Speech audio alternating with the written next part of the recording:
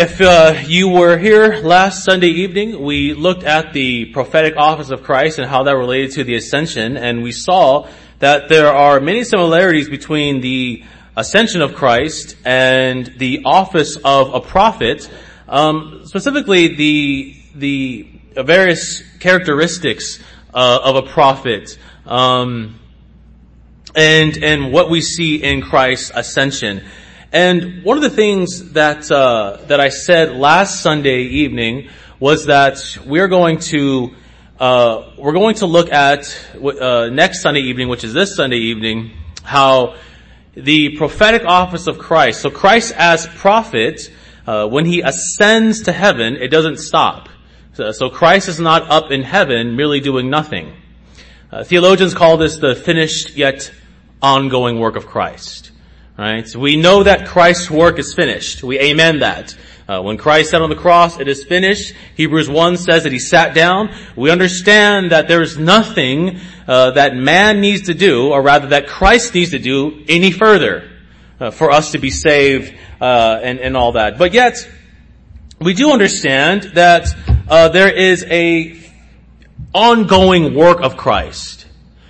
What is the ongoing work of Christ? Well, it's simply bringing his elect home. It's simply indwelling his people with the Holy Spirit to move them toward that ultimate good, which is eternal Sabbath rest, beatific vision, dwelling and being with God, all those things, which we'll talk about a little bit this evening. But this is what, I thought you were getting the party started. When I hear that little I think of Coke. Well, when we consider, the threefold office of Christ, we must begin with the prophetic office of Christ and how Jesus Christ in heaven continues his prophetic office through the church. And that's what I'm going to argue this evening, is that Jesus Christ continues his office of a prophet through the church. So, you might hear me say this evening, you are prophets. Okay? Don't get, alarmed. And don't think that, I'm already preaching the things that, we know that we shouldn't be listening to or anything like that, right? Or rather, the things that we shouldn't be affirming. But I hope I make it at least clear of how we are an extension of the office of prophet, that Christ has undertook. And this is really a glorious, glorious thing. How does Christ continue his office of prophet? Well, he does so through the church. I'm just going to give you 3 points, simple points, for you to consider, in understanding this wonderful, wonderful truth. Number 1, Christ sends his Spirit to all, and by the Spirit, the church continues the prophetic office of Christ. That's number 1. Christ sends his Spirit to all, and by the Spirit, the church continues the prophetic office of Jesus Christ. One of the things that we learned about those in the Old Testament that were prophets was what? Well, one of the first things was that they were indwelt by the Spirit. The prophets in the Old Testament, or any prophet, must be indwelt by the Spirit. And if I'm going to make a claim that Jesus Christ continues his office of prophet in heaven through the church, then first and foremost, the church must have the Spirit. And that is a prerequisite for someone to be a prophet. They must have the Spirit.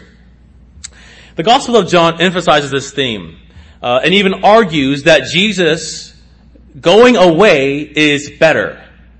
Okay, we read in John 16:7, Jesus says this, "But I tell you the truth, it is to your advantage that I am leaving.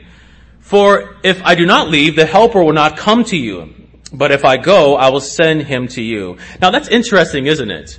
That Jesus tells the disciples, especially in John 16, this moment, when Christ is, really biting down on them and telling them, "Hey, I'm going to go. I'm leaving." Right? And the disciples are in despair because Christ is leaving. But he says, "But if I don't go, the Helper won't come." And actually, it's to your advantage that I leave. Right? Imagine, your mother or father, grandmother, whoever that is closest to you is about to die and tells you it's actually better if I do die for your sake. That's kind of weird, right? But Christ says here that the coming of the Spirit, it depended upon, and when Christ says that I'm going away, he's talking about his ascension. He's talking about ascending to the right hand of the Father. He's saying that me leaving, me ascending, right? If I don't ascend, then the Spirit will not come. And notice that Jesus says it's better. Again, it's better that Christ goes away. Now, if we were to do a poll before I even read this, and I said, do you wish that Christ was here on earth? I'm sure many of us would say yes. But Christ says it's not better, at least for this time, that I am here with us. All right? But he says that in order for the Spirit to come, and mind you, he doesn't mean that the Spirit's never been there.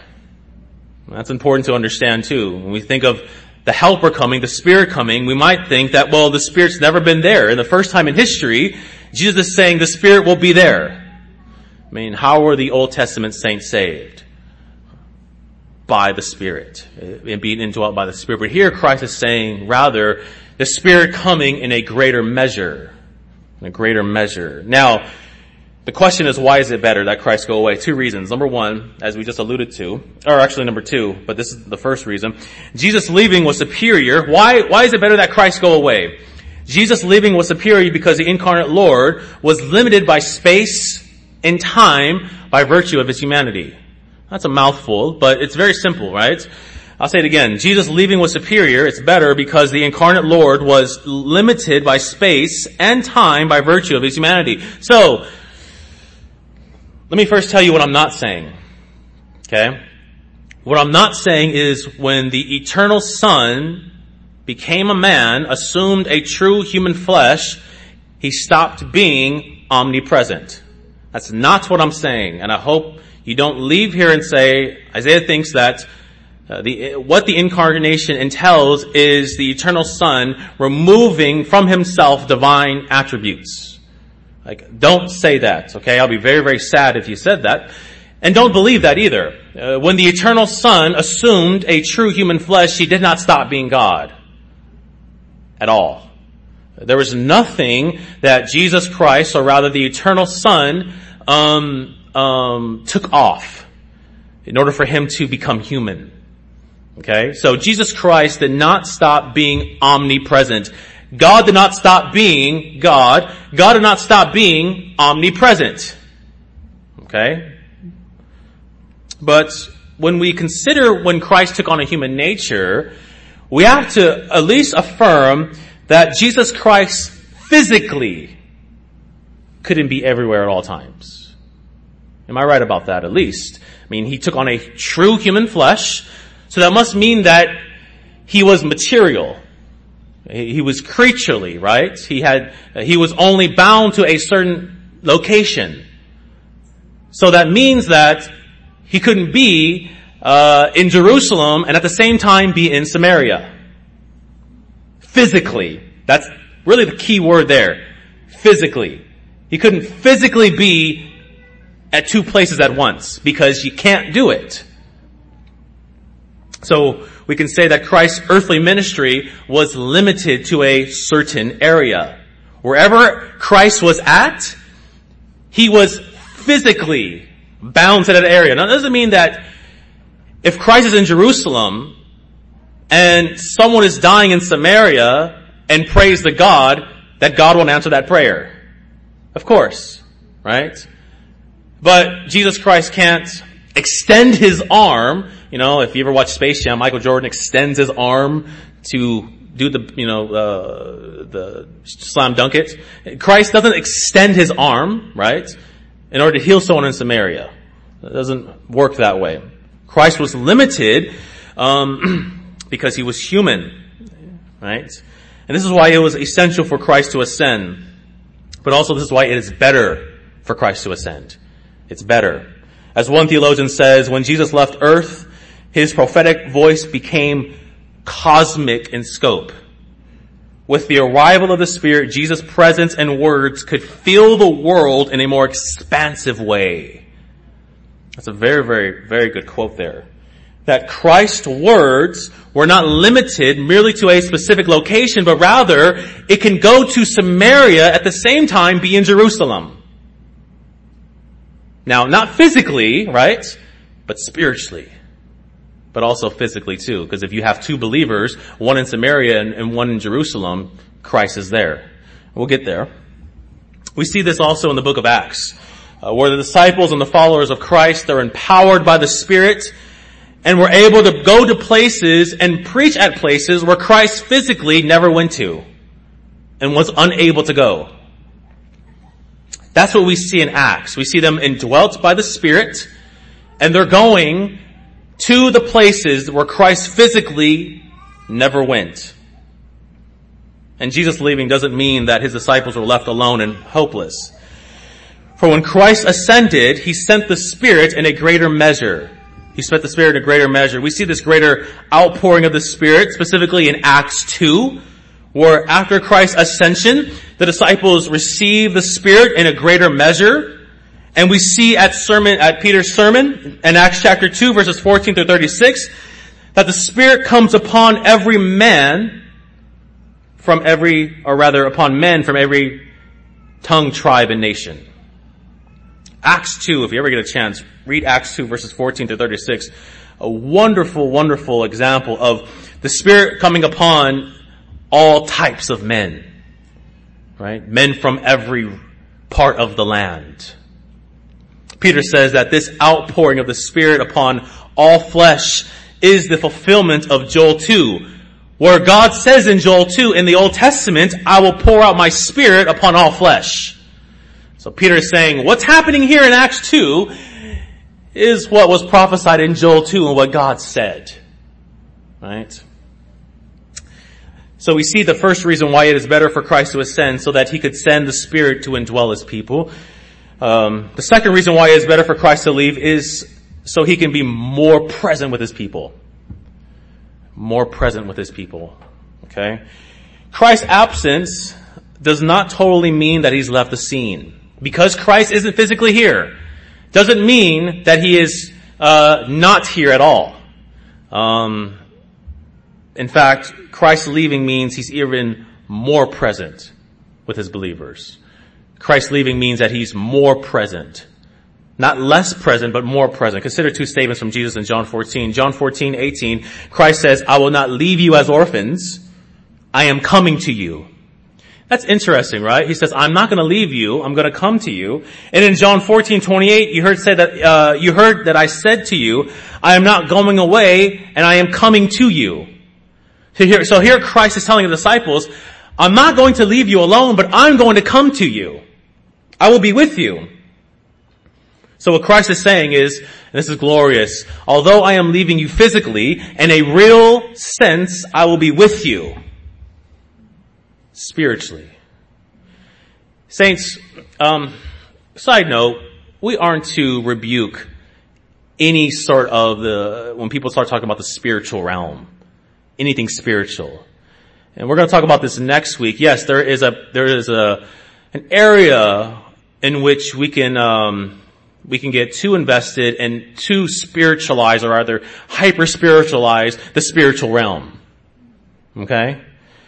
But we aren't to think that because Christ isn't here physically, and because we're not literally eating upon the body and blood of the Lord, that there's nothing happening.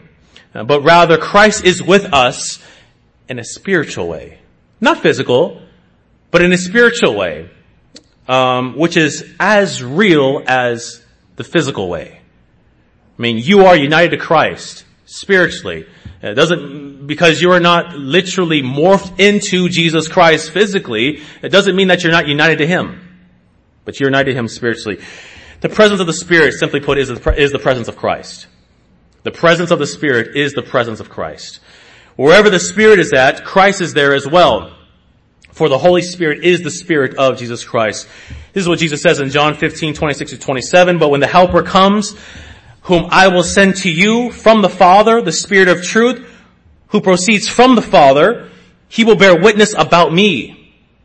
And you also will bear witness because you have been with me from the beginning. So by Christ ascending, by him going to the right hand of the Father, 40 days after his death or resurrection, that doesn't mean that he's absent in the fullest sense, but rather his presence is known, but in a different way. Just like we say that we are eating upon Jesus Christ and him crucified, but in a different manner. Not in a physical manner, but in a different manner. Well, what's this different manner? Spiritually. Christ is here spiritually. If you have the Spirit, then Christ dwells within you. Because wherever one person in the Trinity is at, the other one will be there as well. One theologian says, even if Jesus appears to be absent from his church, in one sense, he is in fact more profoundly and intimately present to the church in another sense. And this other sense is Christ's presence by the Holy Spirit in the hearts and souls of the believer. So Christ is here spiritually if you have the Spirit.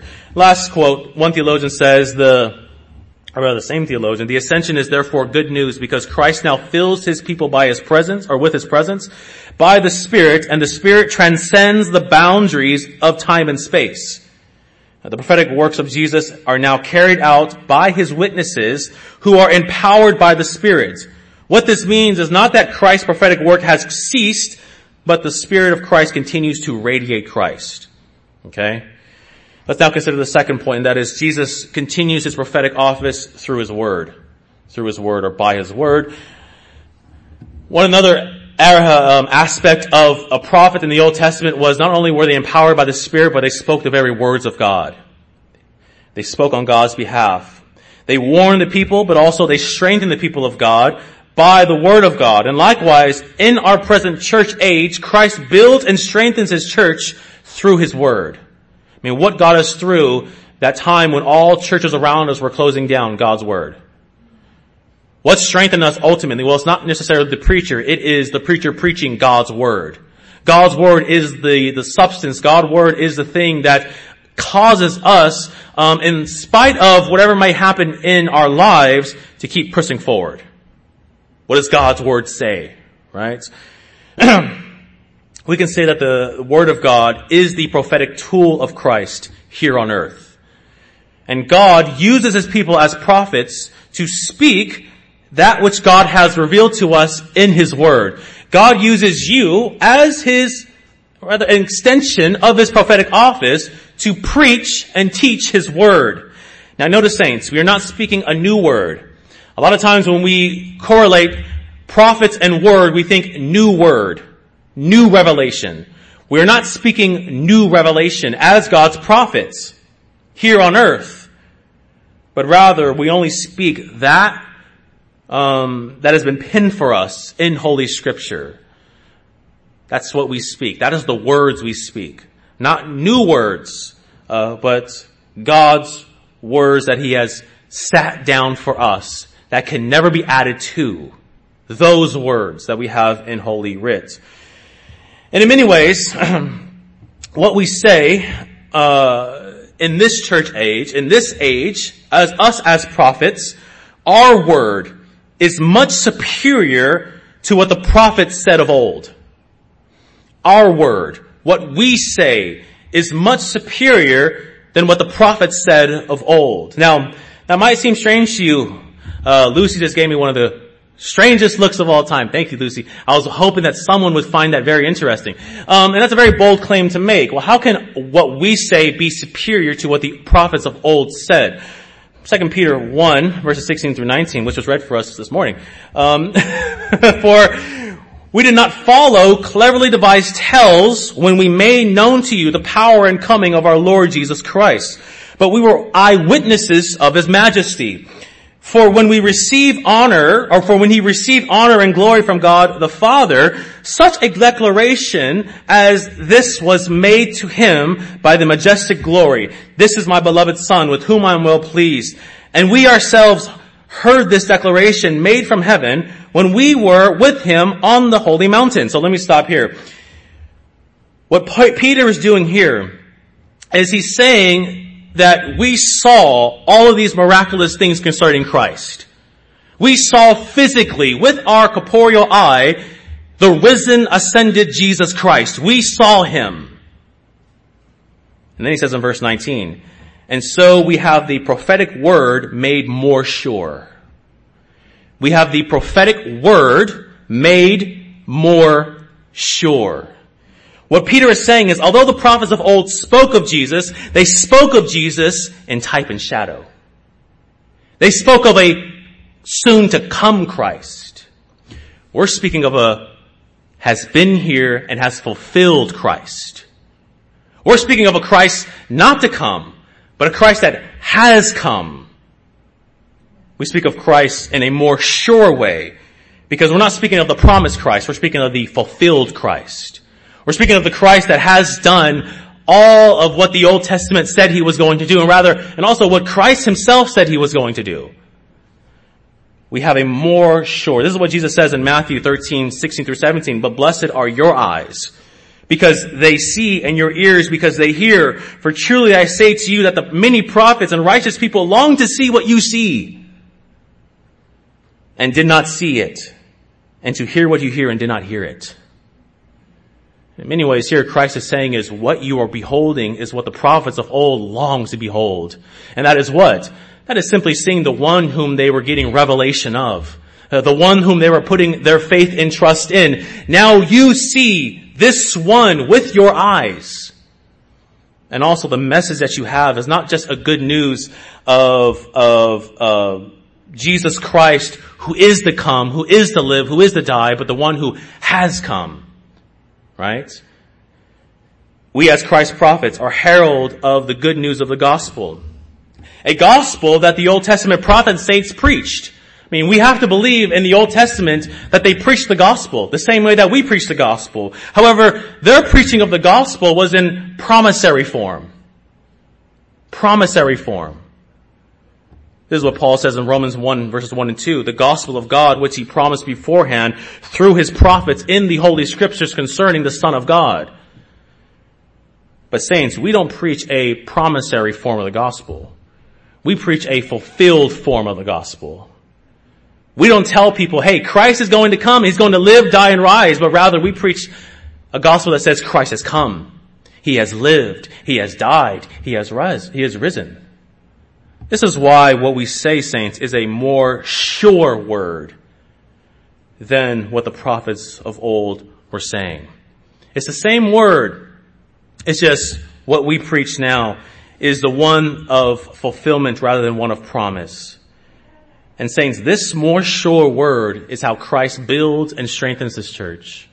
I mean, we don't live in an age where we're longing for our redemption to take place. We're actually longing for the time when our redemption will be complete, when Jesus Christ will come. But we're not longing for a perfect righteousness to be given to us. We're not longing for a perfect sacrifice to be atoned for us. It's already happened. We're just waiting for our redemption to be complete, and we know that will come when Christ comes for us. Christ continues his office of a prophet through his prophets on earth as they are indwelt by the Spirit, and we preach the Word of God. What is the Word of God? Well, yes, we can say all of what the Scripture says, but just to narrow it down, we preach the gospel. We preach Jesus Christ and him crucified. That's what we preach. The third and final point, and that is Jesus continues his prophetic office through his church as they perform greater works than the prophets of old. Christ is the head of the church, and the church is the body of Christ. The Apostle Paul speaks of this in Ephesians chapter 1 and chapter 4. And as the body of Christ, we the church, we can say that are the prophetic hands and feet of our Lord. And this is what Jesus Christ alludes to in John 14:12. He says, truly, truly, I say to you, the one who believes in me, the works that I do, he will do also, and greater works than these he will do, because I'm going to my Father. So here Christ makes a clear reference to his ascension, that he's going to the Father. And he says, after I ascend to the right hand of the Father, those who believe in me will do greater works. In other words, those on earth who believe in Christ will be the hands and feet of Christ and continue the work of Christ. Now the question is, what are these greater works? And this was a function of the prophet. If you remember our study on last Sunday evening, prophets performed signs and wonders to authenticate their word and authenticate their ministry. And here in John 14, Christ is saying, my people, those who are indwelt by the Spirit, those who believe in me, will do greater works even than I. Now, again, what are these greater works? Well, these greater works consist of two things, and they're really echoing our last point. We will do greater works in scope.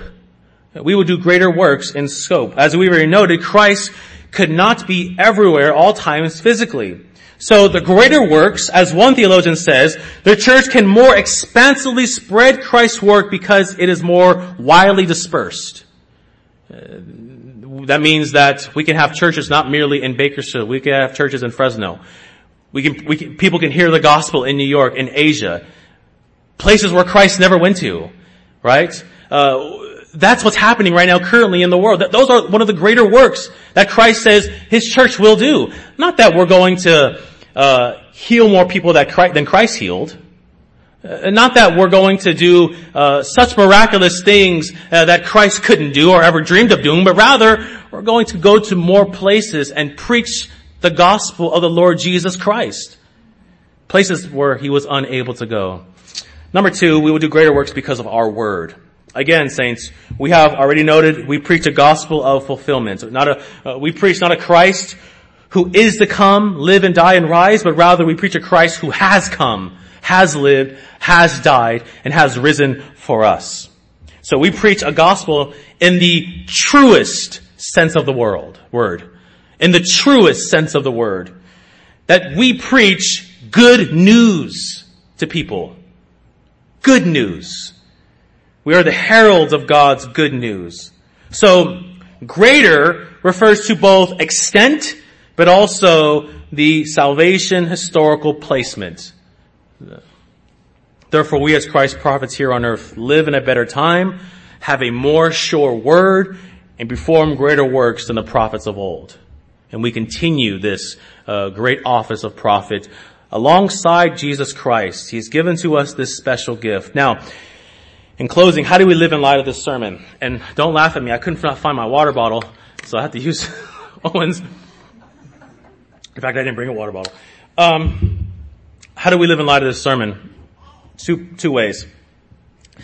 This should be encouraging for us. I hope it was. Very, very encouraging. Number one, because we have the Holy Spirit. Just as the prophets of old did. And number two, we have the gospel.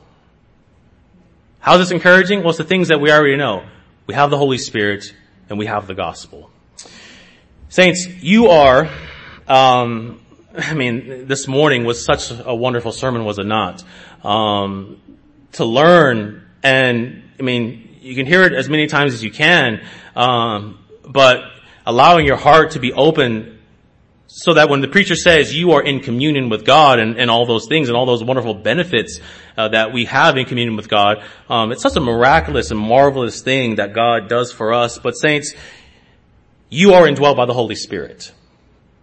You are indwelt by the Holy Spirit. And I don't know how long it takes for a believer to really realize that. Just as I don't know how long it takes for a believer to really realize you're in communion with God when you are indwelt by the Spirit. But you are indwelt by the Spirit. And I can't really slice that so many ways for you to understand, but you have the third person of the Trinity living within you. Now, when I say third person of the Trinity, it doesn't mean that He's the third as far as rank. But you have God of God living within you. You have God living within you. And as I just said earlier, because you have the Holy Spirit indwelling within you, you have the Son indwelling within you, and you have the Father indwelling within you. You have the Holy Trinity, the one who made everything by the word of His power indwelling within you. Little old you. So what this means, saints, is you are not alone. You are not isolated to yourself. This is what Jesus says in John 14:23. If anyone loves me, he will follow my word, and my Father will love him. And we will come to him and make our indwelling within him, or with him. Christ says, those who love me, we will come to and in that believer.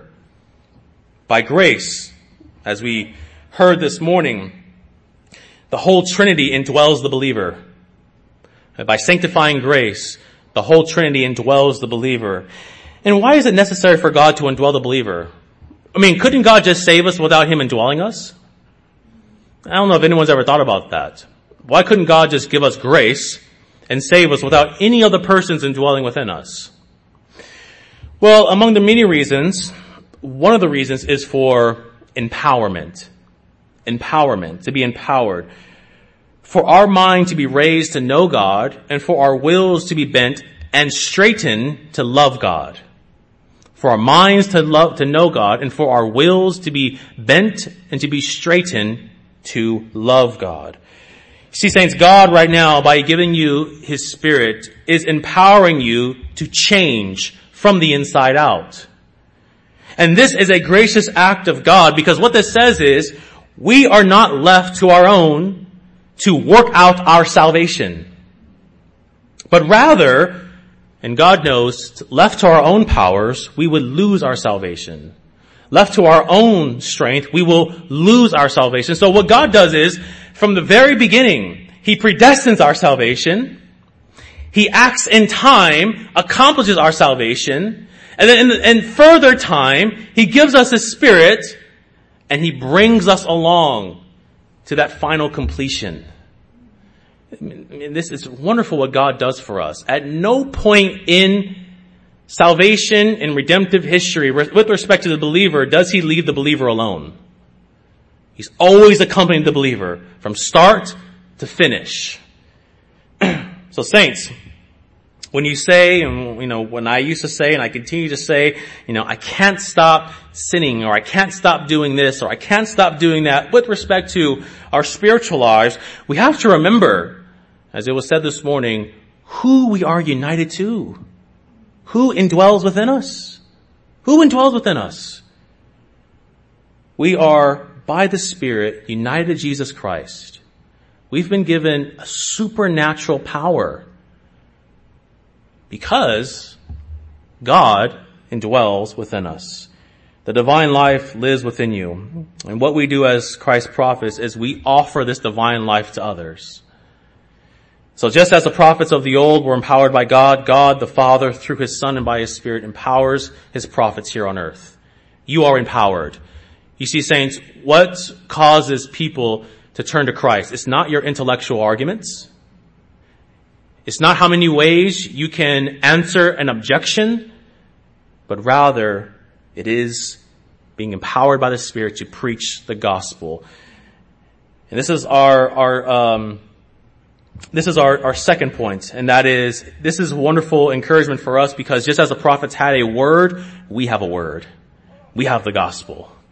I tell people sometimes who are scared to preach the gospel and scared to go out to share the gospel, do you know what the gospel is?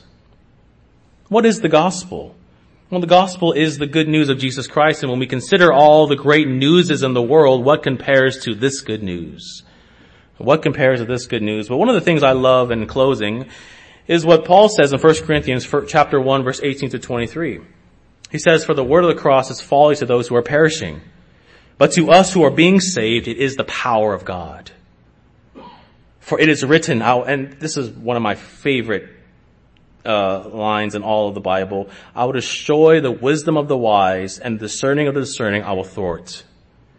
Where is the one who is wise? Now here Paul is just going to call out everyone. He's going to call out all the so-called smart people of the day, all the so-called philosophers, all the so-called scientists, atheists, whoever, high esteem academics. Where is the one who is wise? Where is the scribe? Where is the debater of this age? Has God not made foolish the wisdom of the world? For since in the wisdom of God, the world did not know God through wisdom, it pleased God through the folly of what we preach to save those who believe. I mean, how many people tell you it is folly for you to believe in the Lord Jesus Christ? You can't find any evidence. You can't do this. You can't do that. The Bible is not reliable. Here Paul says that what we preach, the gospel of Jesus Christ, it makes those who are smart folly. But we preach Christ crucified, a stumbling block to the Jews and folly to the Gentiles. This simple message of a crucified Messiah is what Paul says in verse 18 is the saving power of God. This message of Jesus Christ, his perfect life, death, and resurrection on the behalf of sinners to bring them to salvation, this message that we preach is the saving power of God. You see, we tend to associate the gospel with the mercy of God and the grace of God, but saints, don't forget, it is the power of God.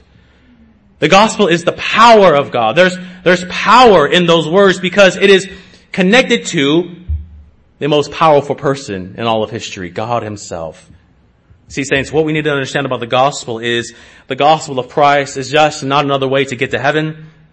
The gospel of Christ is not just another theory of philosophy. The gospel of Jesus Christ is the saving power of God to those who believe in Jesus Christ alone. God uses the gospel to save his elect and to make foolish the world. And saints, you as Christ's prophets here on earth have been entrusted with this good news. So, finally in closing for the third time, go preach the gospel. You have his Spirit. You have the Word. And Christ has promised that he will be with you if you are indwelt by the Spirit. Let's pray.